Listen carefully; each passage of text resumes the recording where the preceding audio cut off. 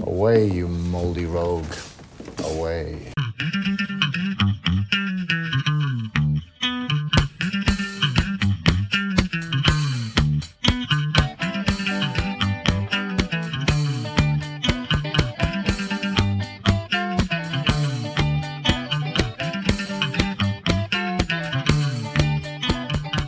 Hello everyone, and welcome to another edition of the audio ambrosia that is the Mouldy Rogues podcast. Today we shall hear the final Shouty Cinema, have some more top trumps, and you'll never guess there's a brand new feature where we attempt to decipher the ramblings of a Glaswegian. So let's get on with it.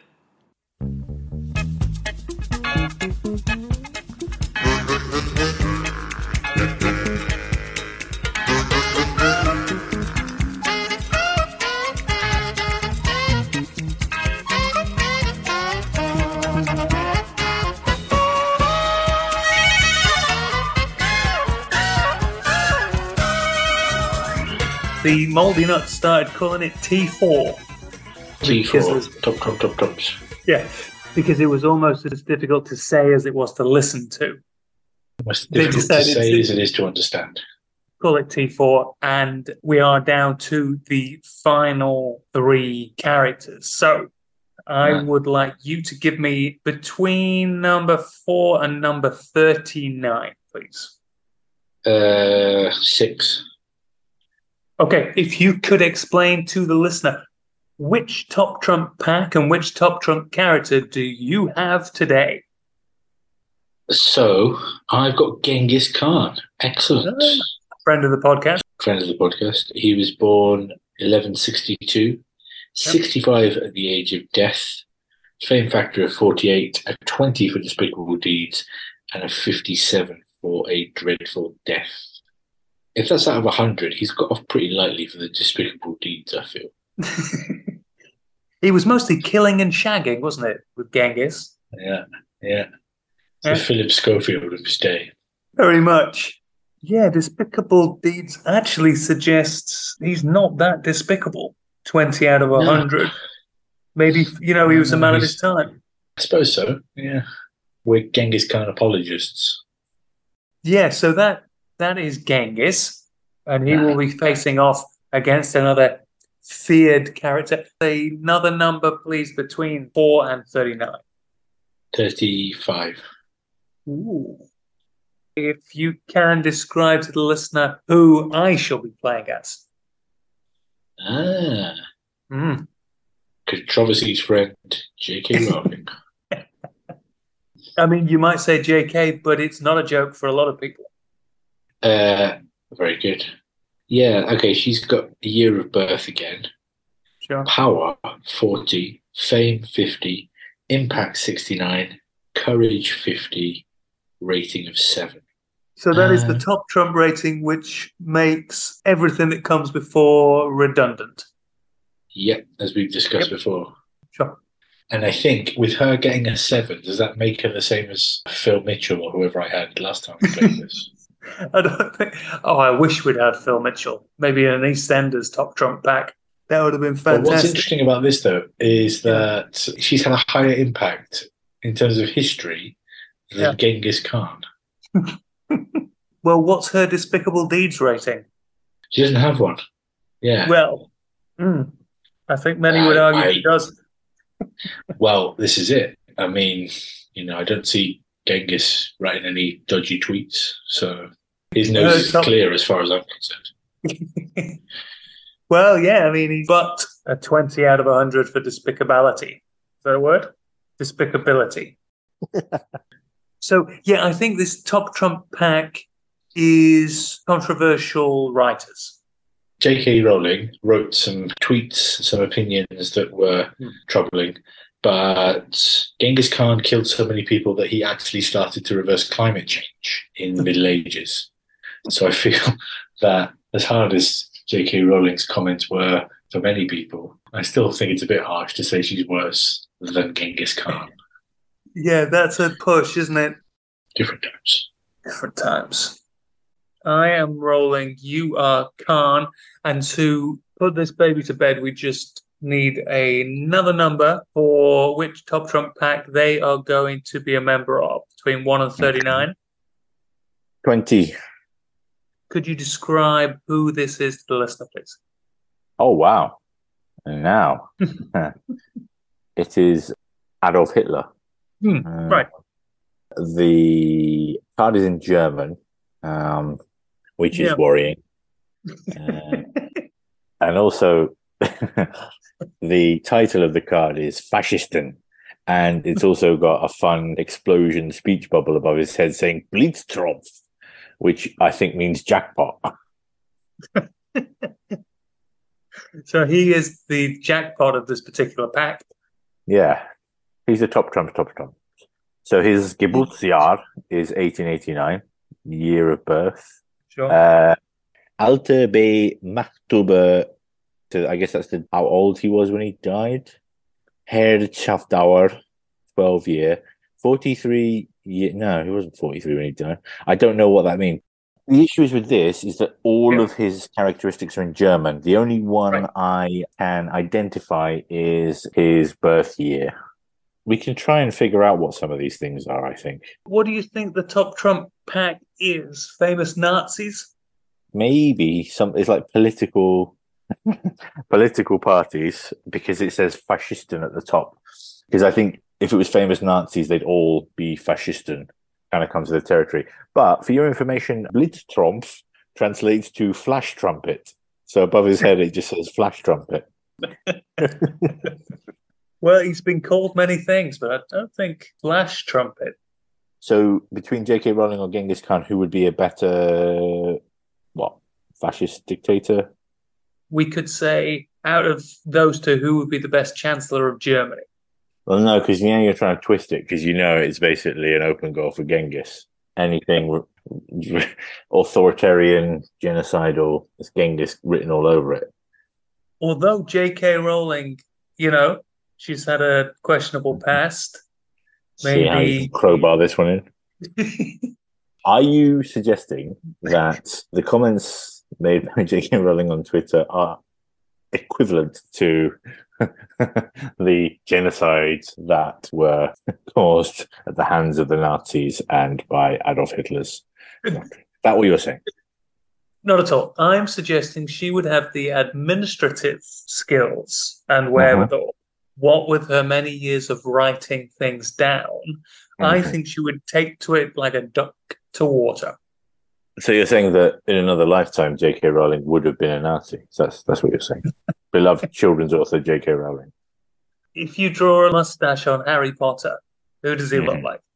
I mean, he doesn't. Yep. I know what you're getting at, but he doesn't. Yep, I think he does. He looks like the keyboard player from Sparks. If you drew a little mustache. He does look like the keyboard player from Sparks. It feels like we're veering somewhat off course. Yeah. You make your argument for how... I would rather... I know this is in the spirit of the game. We've got Hitler, so we've got to just do what we can. But I would rather argue with you whether J.K. Rowling or Genghis Khan would be a better keyboard player in Sparks.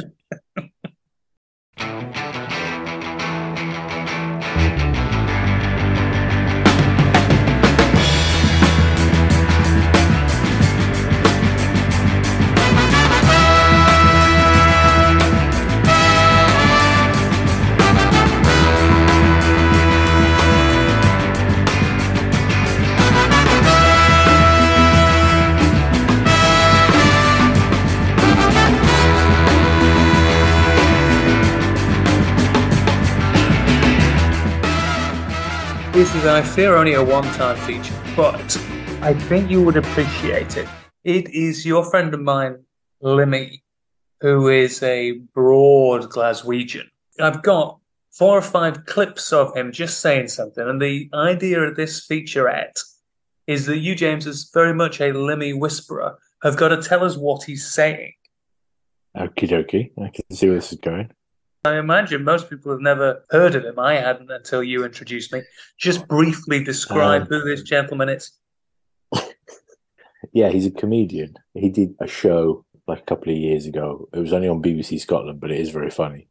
But then recently he's kind of famous for, he just does YouTube clips of him like reviewing all kinds of random bits and pieces, but in a very, very funny way.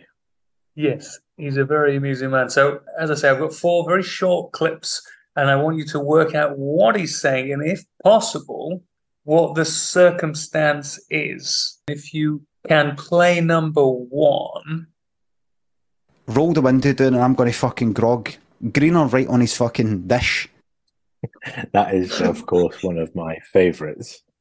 Yes, that is an easy introduction because I know it's one of your favourites.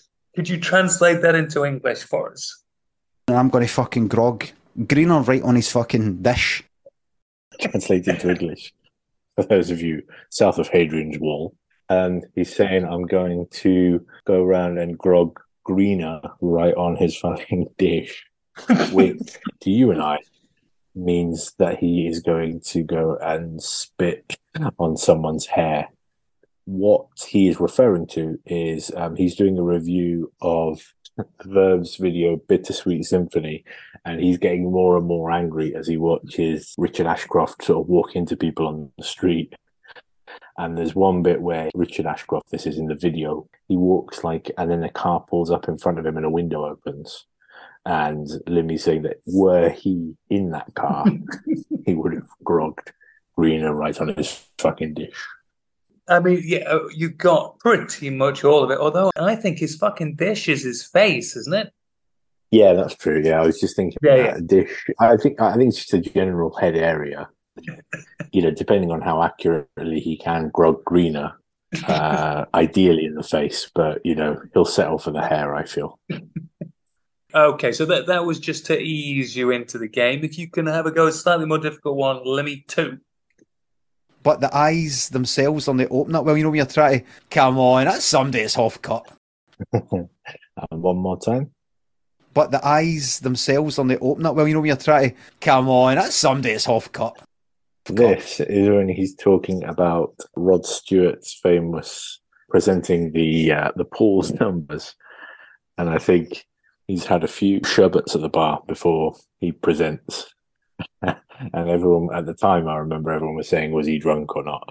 And then Limmy reviews it and comes to the conclusion that because his eyes are kind of like only half open, he's like, yeah, that's somebody who's half cut. Correct. He's saying in English, there is a gentleman who is under the influence of alcohol, is what he's saying in, again, a very amusing video if you get a chance to watch it. All right, have a go at number 4.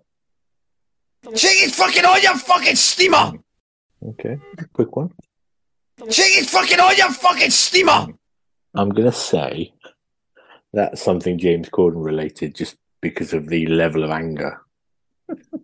What are the words that he's actually using? Was they saying, check your hand, you incompetent? You're close. You're close. I think he's saying, take your hands off me, you inebriated man. Ah, yeah, that I believe fucking steamer is a gentleman who's had one or too many alcoholic beverages. Yeah, I have no idea where this comes from, though. This also comes from the Rod Stewart clip because there's 2 embarrassed-looking officials who are also doing it's the Scottish FA Cup draw, I believe. And at the end, I think Rod Stewart puts his arm around one of them and Limmy's saying, this chap's thinking, I don't mind having a bit of a laugh, but this is my job. And as Rod Stewart becomes even more friendly, he then says, get your fucking hands up, be a fucking steamer. Yeah. Okay, which leaves us with the final one. I bet that jacket's fucking stinking, man. I bet that hair is fucking stinking. I bet his shoes are stinking. So, I bet that jacket is rather pungent. I bet those shoes are rather pungent. I bet even that haircut is rather pungent. And I think the giveaway is the background music. But what is this one from? This is a critique of Richard Ashcroft in the Bittersweet Symphony video. And he's saying that he looks like he would be rather odorous in the video because he's wearing a sort of leather jacket. He's got a kind of indie kind of haircut, or not quite a Beatles bob, is it? But it's not. It's a bit longer than that. It's that way inclined, but it does look a bit greasy. Yes, he suggests that Richard Ashcroft, not a gentleman familiar with deodorizer nor a wash. Have you ever heard, because I'm quite familiar with my Glaswegian patois, but I've never heard jacket. I've never heard jacket. No, jacket's a new one. And you'd think he'd want a shower, if nothing else, to clean the greener off his dish.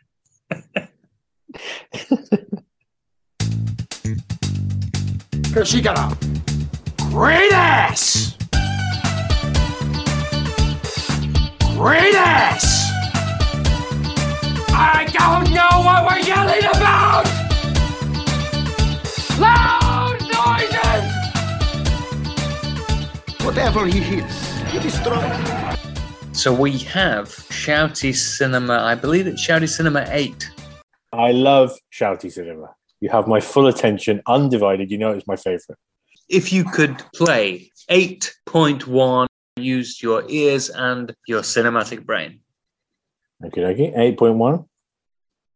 1,000 people freezing their butts off waiting to worship a rat. 1,000 people freezing their butts off waiting to worship a rat. Now, it sounds like Dan Aykroyd. 1,000 people gathering around to worship a rat, I think, is a reference to Groundhog Day and Punk's attorney Phil, who judges whether or not it's going to stay winter or turn into spring with Bill Murray. So your answer is that the Shouty is Dan Aykroyd. Let me just do one more time. 1,000 people freezing their butts off waiting to worship a rat. It's Bill Murray. The film is Groundhog Day. There it is. I did hope I would somehow screw you out of some points because Dan Aykroyd is not in Groundhog Day. But that did not deter you from trying to crowbar him into it. I was just thinking that. He's not in Groundhog Day. That's 1 for 1. Have a go at 8.2. None of you seem to understand. I'm not locked in here with you. That's it! You're locked in here with me! Ooh. Can you give me a bit of background to this one? Yeah, I can certainly drizzle some facts on you. It is drizzle them directly onto my body. The Fruity Precipice. It's a well-known 2000s film. I'm pretty sure you will have seen it. It has been remade, so you'll certainly have seen either it or the remake. And the scene you're listening to is a character in prison, and he's explaining to the bad guys that he's not locked in there with them. They're locked in with him. Listen to it one more time. None of you seem to understand. I'm not locked in here with you. That's it! You're locked in here with me! I think this is, and I do not remember who it is that's saying it. Yeah. But is it the Watchman? I know the actor is difficult, but do you remember which of the characters it was? It's that big blue chap in it. Dr. Colossus. Sure, why not? Because it's the wrong answer. Well played. Yes, it is the Watchman.